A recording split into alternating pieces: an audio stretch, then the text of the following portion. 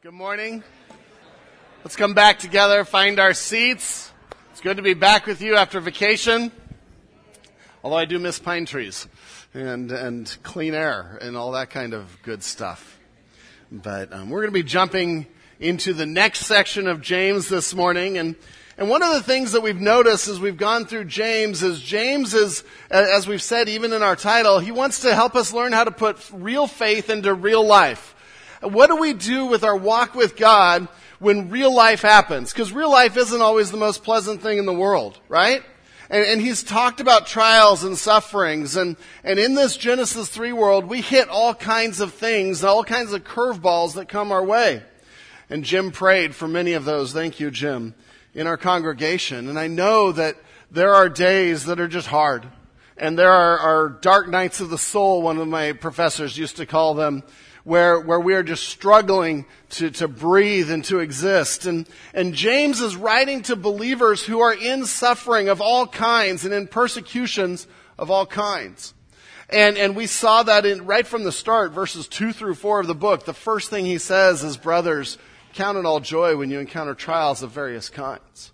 And then he goes into asking for wisdom and asking God for wisdom. And several times he's gone into some of the things that they're going through. Just in the last section, what Pastor Andrew covered 2 weeks ago, it was patience in suffering. What do you do when your external circumstances aren't fair, when things don't seem to be happening the way they should? How do we deal with this and keep our faith in God? That's what James is interested in. How do we deal with this in a godly way that brings glory to God? And so today we come near the end of the book. And to the last major section of the book, we have one more paragraph we'll talk about next week. And James continues this theme, and he more brings it home to say, okay, there's all this external suffering, all this external stuff, but what about when the pain hits home? What about when there's sickness or chronic sickness like Jim talked about? What do we do when we hit those times that we have no control over, that we don't know how we're going to get out of? And that is where he comes today. And his answer is just seeped with the Gospels and the ministry of Christ. His answer is prayer. It's prayer. And it's not a platitude. James isn't saying, oh, I'll pray for you, and then forgets about it for the next week until we see him again. We're like, oh no, throw up a quickie for God. Okay, yeah, I prayed for you this week. That's not what he's talking about. He's talking serious, fervent prayer. And if you think about it, James has been reflecting on the Gospels, and he's saturated with the Gospels, and we've shown that every week in his teaching. And Jesus himself put such a priority on prayer. Let me just read some verses. Mark 1, and rising very early in the morning, while it was still dark, he, being Jesus, departed and went out to a desolate place, and there he prayed. In Luke, all the rest are out of Luke. But he would withdraw to desolate places to pray. In Luke 6, in these days he went out to the mountain to pray. All night he continued in prayer to God. In Luke 9, now about 8 days after these sayings, he took with him Peter and John and James and went up on the mountain to pray. Luke 11, now Jesus was praying in a certain place. When he finished, one of his disciples said to him, Lord, teach us to pray as John taught his disciples. Why did Jesus pray? He was one with the Father. He was praying because it is vital for us as believers in our walk with God to be dedicated to prayer. And he was showing this example of prayer and hard work in prayer, earnest, diligent, fervent prayer. And James is taking that at the end of his book when he's bringing all this together of how do we live real faith in real life, in the hardships of this life. His final answer, remember that show? His final answer is prayer. It's prayer, because in the act of prayer, we come under the lordship of Christ. We admit, I can't do this. I need God to do this. And prayer is where God gets the glory, because it's what enables him to work and energizes that work. And so we come to James chapter 5. We're just going to do 6 verses this morning. And really, my plan for this morning is to shorten the message a little bit. Hopefully. And then spend maybe 10 minutes at the end praying together. And we'll have some elders come up here, and you can come up and share some of your requests with the elders, and they can pray for you, pray with each other. And so we're going to leave some time to actually put this text into practice, because it's one thing to read it and study it. It's a whole nother thing to say, I'm going to live it. And that's what we want to be about at Village. So that's the overview of our morning. Turn with me to James chapter 5. James chapter 5.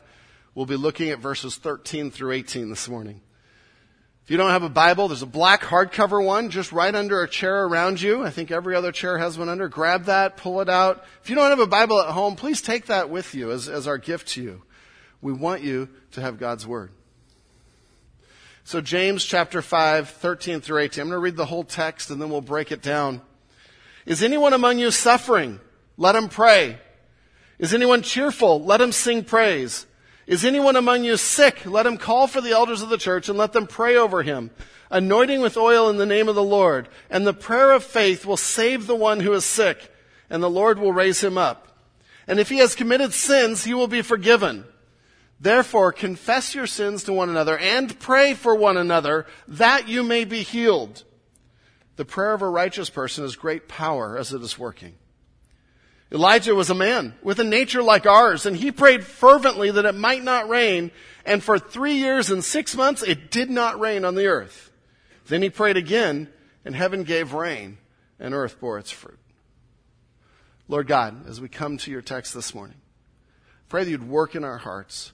Open our hearts to be your church, to follow your instructions, to pray for each other, to genuinely share with each other, Lord, that we are a body of Christ that is bearing one another's burdens.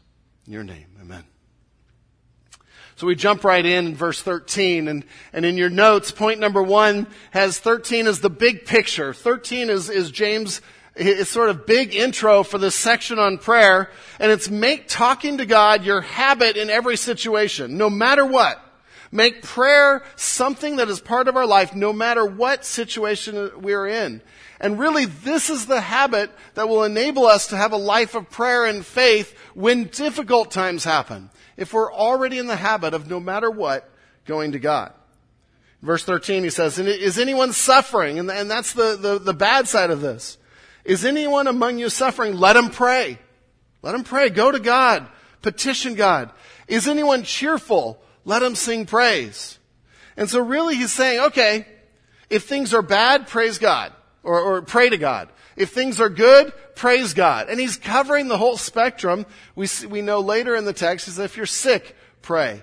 If you're dealing with sin, pray. And James, his first point is, prayer should just infuse everything. It should be part of every part of our life. It's a normal part of every part of our life to go to God in prayer. He gives two examples there, the suffering. And the idea of suffering here is when we're in trouble or the afflictions and trials. And it's a little bit broader term than we'll get in the next verse.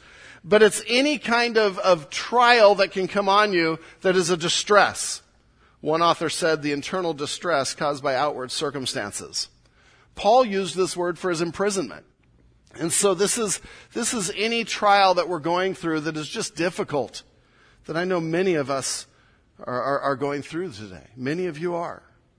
And James's instructions is, don't grumble. Don't give up. Don't get angry. Don't shut down. All of those natural things. Don't do those things, but do the work of prayer. Go to God in prayer. And he's carrying on this theme of patience and suffering and trusting God, because prayer is the ultimate act of trusting a sovereign God. And so James says, if you're suffering, if you're going through the dark times, really pray. Diligently pray. You know, as I was studying, I'm like, well, what does this prayer look like? Because so many times, I think, especially in our Western culture, we're just not good at praying. We're not good at praying hard prayers and fervent prayers. You talk to someone and say, we're going to have an hour prayer meeting. And they're like, what do you mean? Our requests are done in 5 minutes. What do we pray for then? And I think we need to learn how to pray and learn how to pray well. And in this case, when we're in trial, yes, we can pray, Lord God, take this from me. But really, what James is saying, what he's been saying the whole book, is our prayer is to Lord God, help me through this. Help me persevere. Help me endure. But prayer, Village, is so much more than that. The second half of this verse says, if you're cheerful, if you're happy, if things are going well, then rejoice in God. Praise God. And praise is another way we pray. It's talking to God. It's giving glory to God. In fact, Paul repeatedly combined this idea of praise and prayer. But when we think of when we're in distress, when we're in trouble, how do we pray? And this is where the whole Bible helps us. I think if we go to Psalms, we can learn how to pray well when we're in trouble. Because so many of the Psalms are Psalms of lament or Psalms of trouble. And the psalmists are showing us in God's Word how to pray. In fact, I just want to look at a short one today to give us a pattern. And if we think of how to pray in difficulty, think in terms of pouring out our heart to God. You know, so many times I think we're afraid to be honest with God. We're afraid to say, you know what, life really stinks right now. Because we think that somehow God can't handle it. No, God knows life stinks right now. He sent His Son to pay for the sins of this fallen Genesis 3 world. He is combating what is happening in this world. He knows. And when our hearts are troubled, when our hearts are weak, we need to cry out to God and say, life stinks. It is hard. And so turn with me to Psalm 13. We'll put it on the screen as well. Psalm 13 is just 6 verses, but it's a psalm of lament. And when I think of how to pray in suffering, I think 3 words. I think heart, pouring out your heart, request, and trust. And if we have a pattern for praying, it's heart, request, and trust. And we see this over and over in the Psalms. I'm not making this up. Psalm 13, verses 1 and 2. And this is the Psalm of David. And we see his heart, pouring out his heart to God first. How long, O Lord? How long, Yahweh, will you forget me forever? I think we'd be scared to say that to God sometimes. We'd be scared that some lightning bolt's going to come and strike us dead right here or something. But God knows what's in our heart. He wants us to give what's in our heart to Him. Will you forget me forever? How long will you hide your face from me? How long must I take counsel in my soul and have sorrow in my heart all the day? How long shall my enemy be exalted over me? Do you get a little distressed there? This isn't happy, happy, joy, joy. This is, my heart is troubled and I am struggling. And God, I'm struggling with blaming you. And he pours that out to God. And that's the heart. Verses 1 and 2, the heart. Then in 3 and 4, we get the request. Consider and answer me, O Lord my God. Light up my eyes, lest I sleep the sleep of death, lest my enemies say, I have prevailed over him, lest my foes rejoice because I am shaken. And we see the request, God, help me. Bring light to my eyes. Help my circumstances.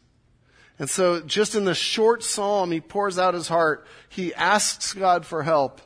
And then in 5 and 6, and this is the key to praying through suffering, he comes back to the character of God. He comes back to what God is doing and trust in God. And in 5 and 6, but, no matter what happens, but I have trusted in your steadfast love.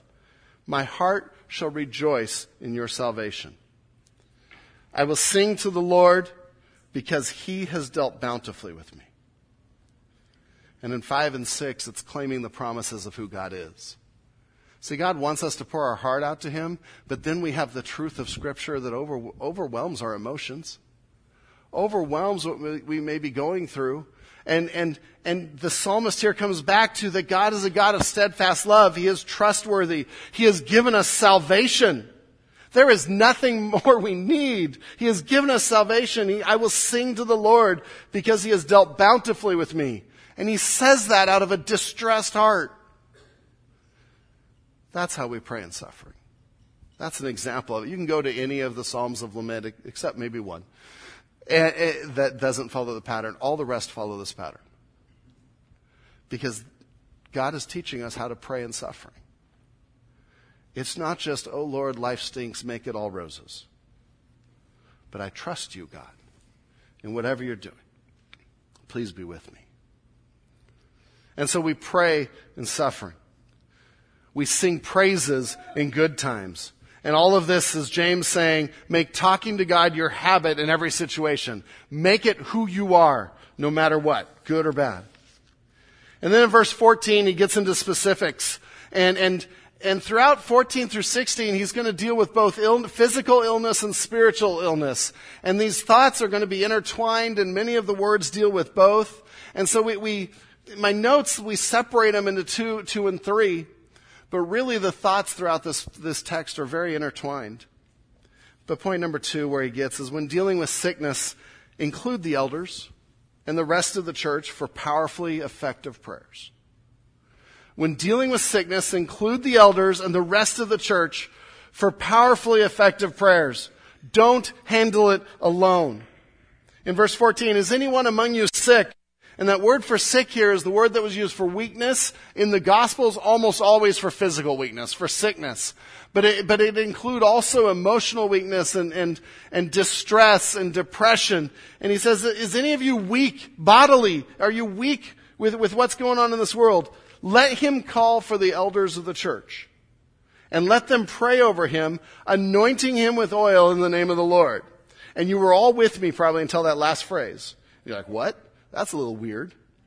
But let's dig into this. Let's explain this, because this is a command from God of how we handle an ongoing sickness, how we handle a serious illness. See, the elders here represent the pastors of the church. We have pastors and elders, but really it's the same. We're all shepherding, just some get paid and some don't.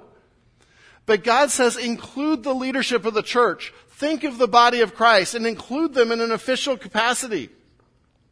It's not because elders somehow are closer to God. And somehow we get our prayers heard and yours not. That's not where he's going. In fact, he's going to counter that in the next verses. But it's because they are who God has ordained as leaders of the church.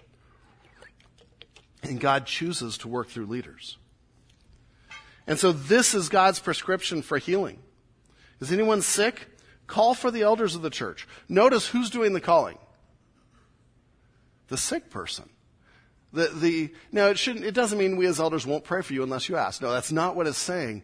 But James is putting the initiative on that person who is struggling to show faith, to show submission to God and call in the elders. And then they will pray over and they will lay hands on. Let them call for the elders of the church. Let them pray over him, anointing him with oil in the name of the Lord. Now, anointing with oil, that was something they would have been familiar with. We aren't as familiar with it. And so, yes, that might sound strange to us. But as we practice this as an elder board, and I'll explain this in a moment, but as we practice it, we do anoint with oil because the Scripture says to. And it helps to understand what oil represented. And people were all over the place with what it represented because there were 3 major things it represented. One definitely doesn't apply to this text, of like anointing a king or someone to a particular act of service. But the two things that oil represented that apply here, first, it represented medicinal value. And so for them, oil was part of making someone feel better, comforting and helping the sick. Do you remember the Good Samaritan?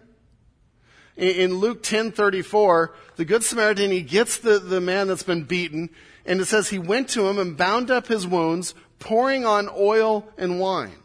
Then he set him on his own animal and brought him in an inn and took care of him. And so oil represents the best medical help you can get. And when someone's ill, we pray and we trust God, but God sometimes uses doctors. He often uses doctors. He still gets the glory. It's still him working. And I think the oil represents that, the medicinal value of it. And so that is part of what's going on here. But the other part that we see in Scripture is that the oil represented the working and the presence of the Holy Spirit. In fact, even Jesus, as he's starting his ministry, he reads Isaiah. He talks about that the Spirit of the Lord is upon him, anointing him. He has anointed me to do this. And so this idea of anointing and the Spirit of the Lord are tied together in the Gospels. And when we anoint someone with oil, that oil isn't magic. It doesn't do anything, but it represents not only medicinal help, but it represents that the Holy Spirit, and we put it on the forehead, the Holy Spirit is covering this situation. The Holy Spirit is present. He is intimately present, and He is at work strengthening. And I'm just going to show you a little bit. I've asked Anthony to be my guinea pig. Come here for a minute, Anthony. I decided to ask someone ahead of time on this one. And so what we do, just because I want you to not be afraid to come to the elders and ask for prayer. So this is what happens. We take just a little bit of oil and we read this passage and we explain it. And I just take a little bit of oil on my finger and I rub it on someone's forehead. You okay? He hasn't died or anything. See? This is okay. And then we explain that this represents the Holy Spirit, that this represents God working either miraculously or through doctors. And it's not magic. We're not forcing God's hand to heal, but we are asking God to heal. You can have that. Thank you. And then we lay hands on and we pray. And we ask for God to work. That's what this text is talking about. That's how we practice it. Because we're going to obey Scripture. And I encourage you, if you're sick, if there is an ongoing illness, and the wording here refers to a more serious illness. The person probably can't go to the elders. They're coming in over him. They're probably laying down. But ask us. Tell us. Let's pray together. Open up. Man, in America, we want to do everything ourselves and we want to be closed off. But open up and let your church in. Let's deal with this together. The last part of that verse is in the name of the Lord. And every word is really important in this text, in the Bible, I know. But in the name of the Lord, think two thoughts. Think His authority and His will. And when we pray something in the name of the Lord, in this case, we're claiming His authority. God does the healing, not the elders, not the oil, not the setting. God does the healing. And so it's His authority that we are praying through in the name of the Lord. But it also represents His will. And coming under His will, that we're not manipulating God, but coming under His authority. We're seeking His will. And His will may be to heal, His will may be not to heal. But His will is best. And His will is what we cherish. James has already talked about this, hasn't he? When you pray, don't just pray, hey, this is going to happen, but rather say, if the Lord wills, do this, or if the Lord wills, I'll do that. And that's part of what this phrase brings to mind, in the name of the Lord. He goes on in 15, it says, and the prayer of faith will save the one who is sick. And the word for prayer here actually it's really fun in the Greek sometimes. I know we don't talk a lot about the Greek, but the word for prayer here changes. And this word is more of fervent petition. And it's saying that this petition, this work of prayer will save the one who is sick. And the Lord will raise him up.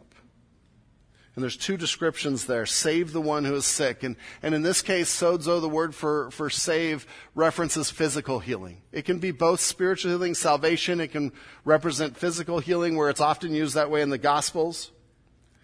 And this represents physical healing. Village, God can still heal. God can still heal.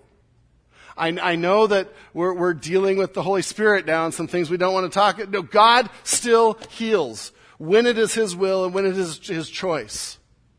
And so we need to pray realizing our God is a powerful God that still does miracles. But that doesn't mean we force His hand and convince Him and trick Him into doing a miracle. It's still His will. And James here is bringing both of those things together. And so the results, he says, he'll be saved. There will be physical healing. And then the second result is the Lord will raise him up. Literally give him energy, get him out of bed, get him going, like Simon's mother-in-law, where she got up and started serving and cooking and all kinds of stuff after she was healed. The prayer of faith will save the one who is sick, and the Lord will raise him up. And so we have to acknowledge the question, does God always heal? There's not many maybes here, but you have in the name of the Lord. And also I think that one of the keys is the beginning of 15, the prayer of faith will save the one who is sick. Faith in God. Who faith in matters. It's everything with faith. And God can take a little bit of faith, and because He is infinitely powerful, He can work with that. But faith in God also means faith in His will and His choice. And so that phrase is really one of the balancing phrases of this, to say, I put myself under God's sovereignty. I trust God's sovereignty. Faith means trust. In fact, sometimes that word's translated trust. And we sang a lot of songs about trusting God through trials today. It's out of this verse that says a prayer in faith, a prayer that trusts God, a prayer that acknowledges that God's will be done, not mine. That is how we pray. And then we know if God answers it, that was His will. And if He chooses a different path, that's His will. And we're in His will. Sometimes God doesn't heal. With Paul, with his thorn, and he prayed fervently and repeatedly, and God chose not to heal. But God is still good. God still ministered to Paul. He helped Paul through that. He used that for ministry. See, only God knows His plan for His glory and our ultimate good. And so pray boldly for healing. And as elders, we'll pray boldly for you for healing, but we'll pray in faith knowing that God's will be done. I remember one missions trip I was on, and I was a pastor at the time, and the pastor that we were with and an elder asked if I'd go with them to pray for a lady who was crippled and unable to walk. And we went and prayed. I read this, we prayed this, and we followed this instruction and went back to the church. And I didn't think anything about it because I don't know that I always believe God can heal. And so I'm like, okay, I prayed, but whatever you do, God. And that night at the service we were having, we had a church service, and one of the elders came to me and says, do you know who that lady is that just walked in? I'm like, no. A little dense sometimes. No. And he said, that's the lady you prayed with this afternoon that hasn't walked in years. And I was shocked. And God began to work on my heart that maybe following James 5 matters. And I was shocked. And someone said to me, you did what James 5 says to do. Why are you surprised? Ouch. Ouch. And so we practice this. When dealing with sickness, include the elders and the rest of the church. And actually the verses go on in 16. It brings in the rest of the church. Therefore, confess your sins to one another. And that's dealing with the sin side of thing. But then and pray for one another as a separate command that you may be healed. That covers both of this. That covers all of this. And James is saying, open up with each other. Pray for each other. It matters. Go to the elders in an official capacity, but then pray for each other as the body of Christ. We get to point number 3. And point number 3 deals now with the spiritual side of things. Prayer and transparency in the church is powerfully effective against sin. Let me repeat this. Prayer and transparency, vulnerability, authenticity in the church is powerfully effective against sin. And I use powerfully effective because in the verses we're going to read, it says that prayer is powerfully effective. And so the idea here is we start with prayer, then we fight the sin in the context of community by engaging others for accountability and prayer. Verse 15, the end of verse 15. And if he has committed sins, he will be forgiven. And this again we have to understand their mindset. Many believed at the time if you were sick, it was a result of sin. So it must be because of sin in your life. And James here is actually countering that a little bit. Do you catch the first word of the phrase? If he has committed sins. And so James here is acknowledging, yes, sometimes sin causes illness. And I've seen Christians walk away from God and enter a life of sin. And it is amazing the illnesses and the sicknesses and what comes on their life as God's protection is removed. So sometimes that is God trying to get our attention and his discipline. But also James acknowledges it's an if. Sometimes it's not about sin. Remember the blind man that Jesus came across? And the disciples said, so what did he do wrong? Or what did his parents do wrong? And Jesus said, nothing. This was for today that my glory might be revealed. And sometimes that's all sickness is about. But either way here, James is saying, we need to at least think about sin. See, sickness can be caused by sin, but it is not always caused by sin.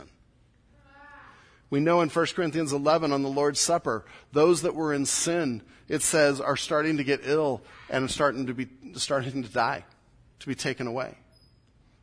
And so this calls us to do a self-check to say, is sin present? Is sin present? And verse 15 here talks about if he has committed sins, he will be forgiven. That's the prayer with the elders. And the assumption there is repentance. The assumption there is coming under submission to God. And then 16 expands this to the whole church. Therefore, confess your sins to one another. Ooh, now it's getting real. How do we do this? Do we have a worship folder section that says, okay, we're going to list everyone's sins this week? No. And I've seen this abused. I've heard of this being abused. When it talks about confessing your sin one to another, it's talking about finding brothers and sisters in Christ that you know are walking the Christian life with you and coming to them and saying, this is what I'm struggling with. And it is scary and it is hard because we are afraid of being judged. We are afraid of losing friendships. But may we be the kind of church that it's okay to share what we're struggling with. And then we direct each other back to God and His Word and what God is doing. May we be that kind of church where someone can say, yeah, I'm struggling with anger. I yelled at my wife this week and I hurt my children. And we come alongside and say, let's look at Scripture about that. Let's give that to God. Let's earnestly dedicate this to God in prayer. See, the context of this text is community. The elders, the church, and we keep trying to deal with all these things, sickness and sin. We keep trying to deal with them alone because we're embarrassed and we're self-sufficient. Quite frankly, we're proud. And God says, humble yourself. Go to the body of Christ. And so he says, confess your sins one to another. There's two commands. Confess sins to each other, and the second command is pray for each other. And he broadens back out to the whole topic here. Pray for one another. Commit to praying hard-working prayers for each other. At the top of your notes, I put the theme for the morning. Fervent prayer is powerful and effective, and so we're to engage each other, asking for diligent prayer, even in the most difficult times. And if I had to summarize it, I would say work hard at hard-working prayer. And that's what this command in 16 is saying. Work hard at prayer. Pray for each other. Bear one another's burdens.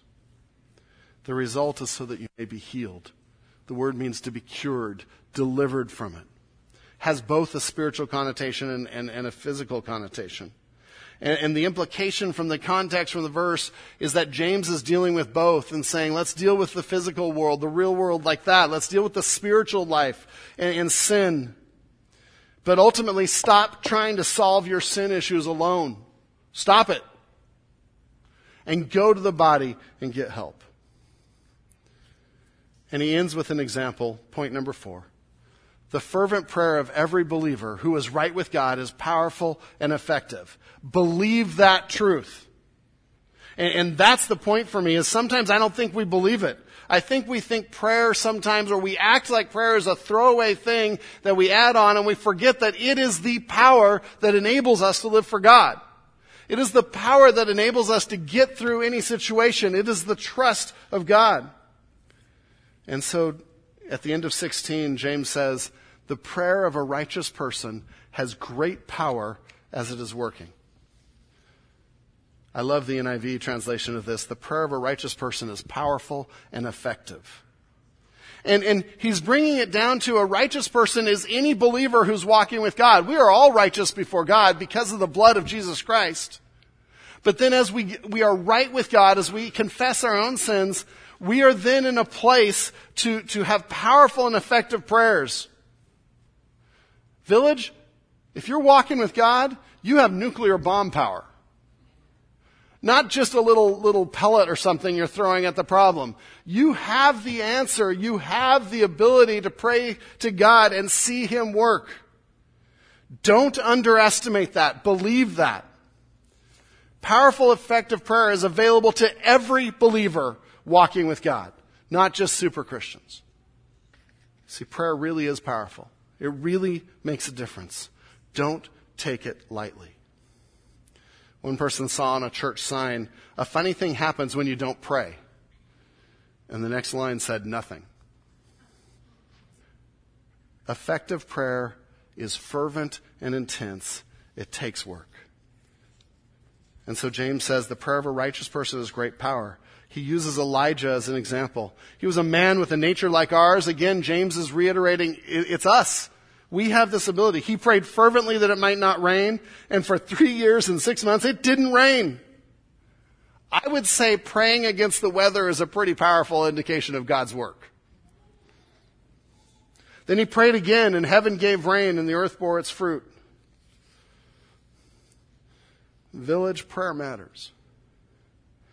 Now yet, fervent, effective prayer is hard work. It takes being emotionally engaged. It's physically exhausting. It's persistent, as we saw with Paul and his thorn, and we see Elijah here. It's time-consuming. Jesus went to the mountain. He prayed all night. It takes us out of our comfort zone to pray for each other, to share with each other. But it's what makes a difference. Do you want a gun without bullets? Or do you want the full power of the gun? And when we pray light, easy, weak sauce prayers,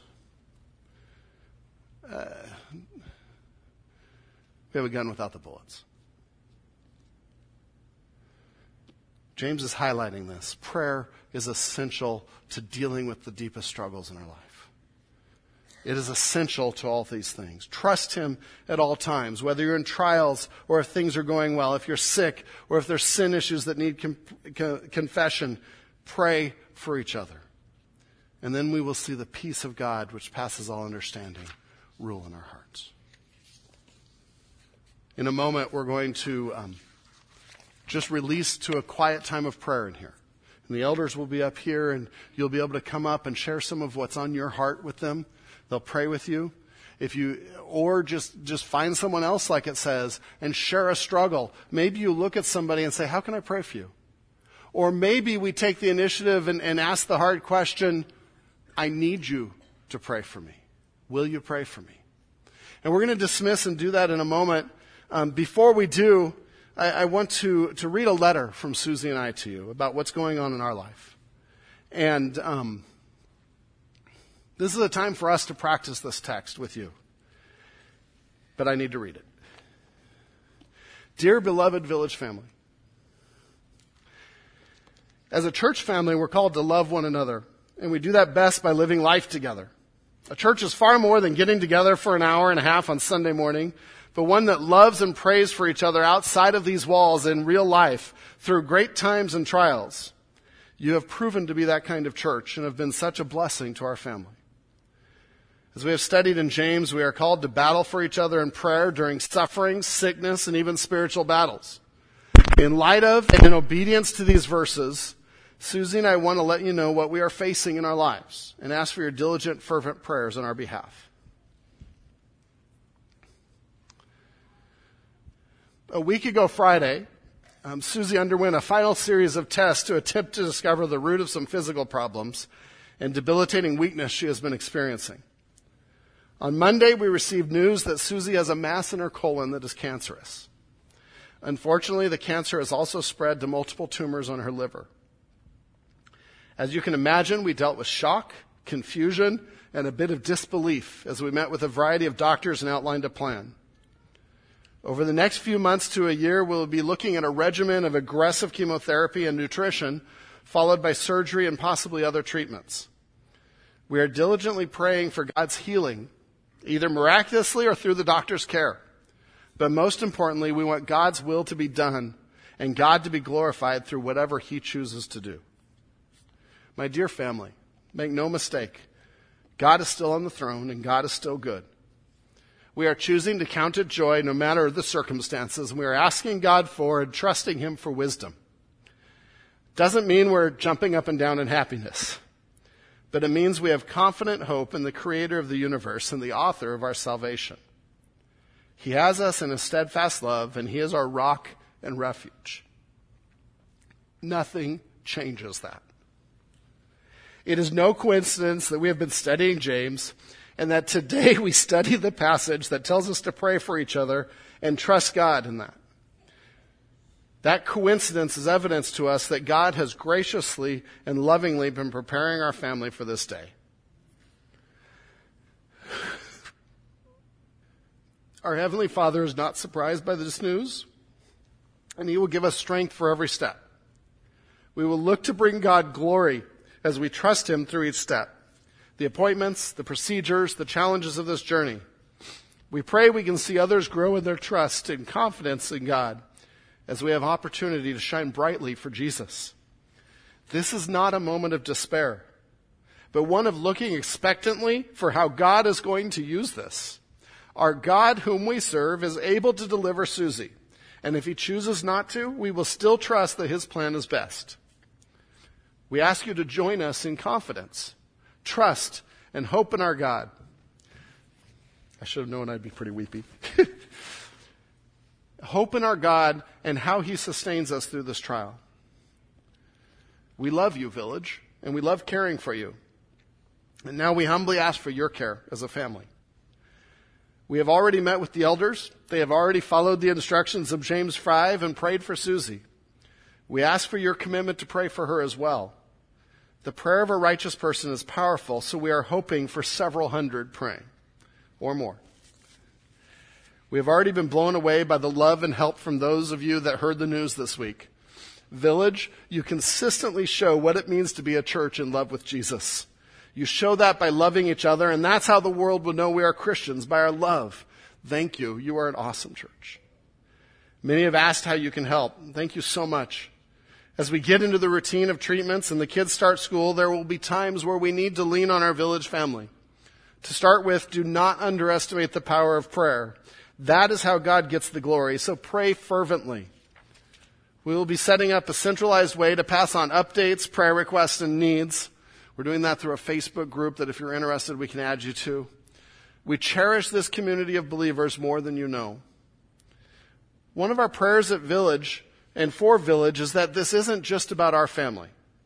Our situation should not consume or discourage our church family, but motivate us to look around and find ways to help others going through needs, hurts, and trials. Village people all over this room are going through trials and difficulties.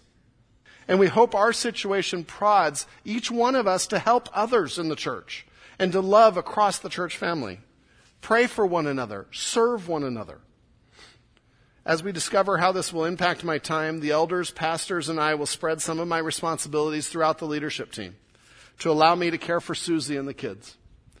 While my office hours and my availability for weekly meetings will be reduced for a time, please know that we love you and are praying for each of you, as you are lights for God in this fallen Genesis 3 world.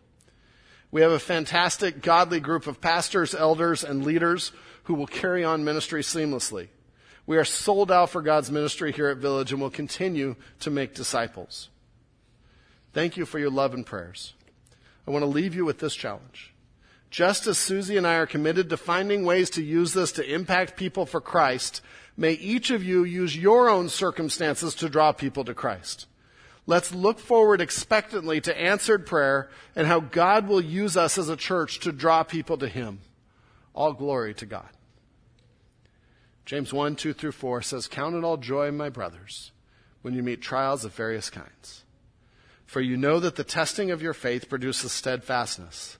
And let steadfastness have its full effect, that you may be perfect and complete, lacking in nothing." We're trusting our sovereign and loving God, Pastor Ron and Susie. This text is real. And that's what we're going through. And we ask for your prayers, and we cherish your prayers. But let's use it as an opportunity to realize there's people all around us that are going through stuff. And as you care for us, care for each other. And look for what God wants to do in your circumstances. We're still going to go to a time of prayer. That was planned before we got the news. And we're like, okay, do we still do that? Do we not? But this prayer time isn't about us. It's not about Susie, although we cherish your prayers, and that can be part of it. But we still want to do this as an opportunity for you to come to the elders and say, this is what I'm struggling with. And maybe our example of being open and vulnerable about where we're at, maybe that'll help someone else come out and say, yeah, this is where I'm at. This is where I need prayer. And come to the elders and ask for prayer. Go to each other and ask for prayer. We're going to take 5 or 10 minutes and do that. We'll push back Sunday school just a little bit. We'll get started when we get started. But what I'd like to ask is just a time of reverent prayer here. But let's keep this as a room of prayer today. Let me close in prayer as the elders come up, and just be ready for a time of prayer together. Lord God, you are sovereign, you are holy, you are loving, you are just. Lord, you are all powerful. And Lord, we rest on those attributes. We rest on who you are, because that gives us hope and confidence and peace. And Lord, whatever people in this room are facing right now, may we face it with your strength, and may we face it to bring you glory in all things, even the hard stuff. Lord, I do pray for healing for Susie. And I pray for healing for the others in this room that are going through things. And I pray for jobs, and I pray for restoration of spirit. Lord, I pray that you would work mightily in this congregation, and that these circumstances are just a way for us to come together, praise you, pray to you, and see you work and be encouraged in our faith. Lord, we dedicate this next 10 minutes of prayer to you, to opening up to each other, and to seeing you work at Village. In your name.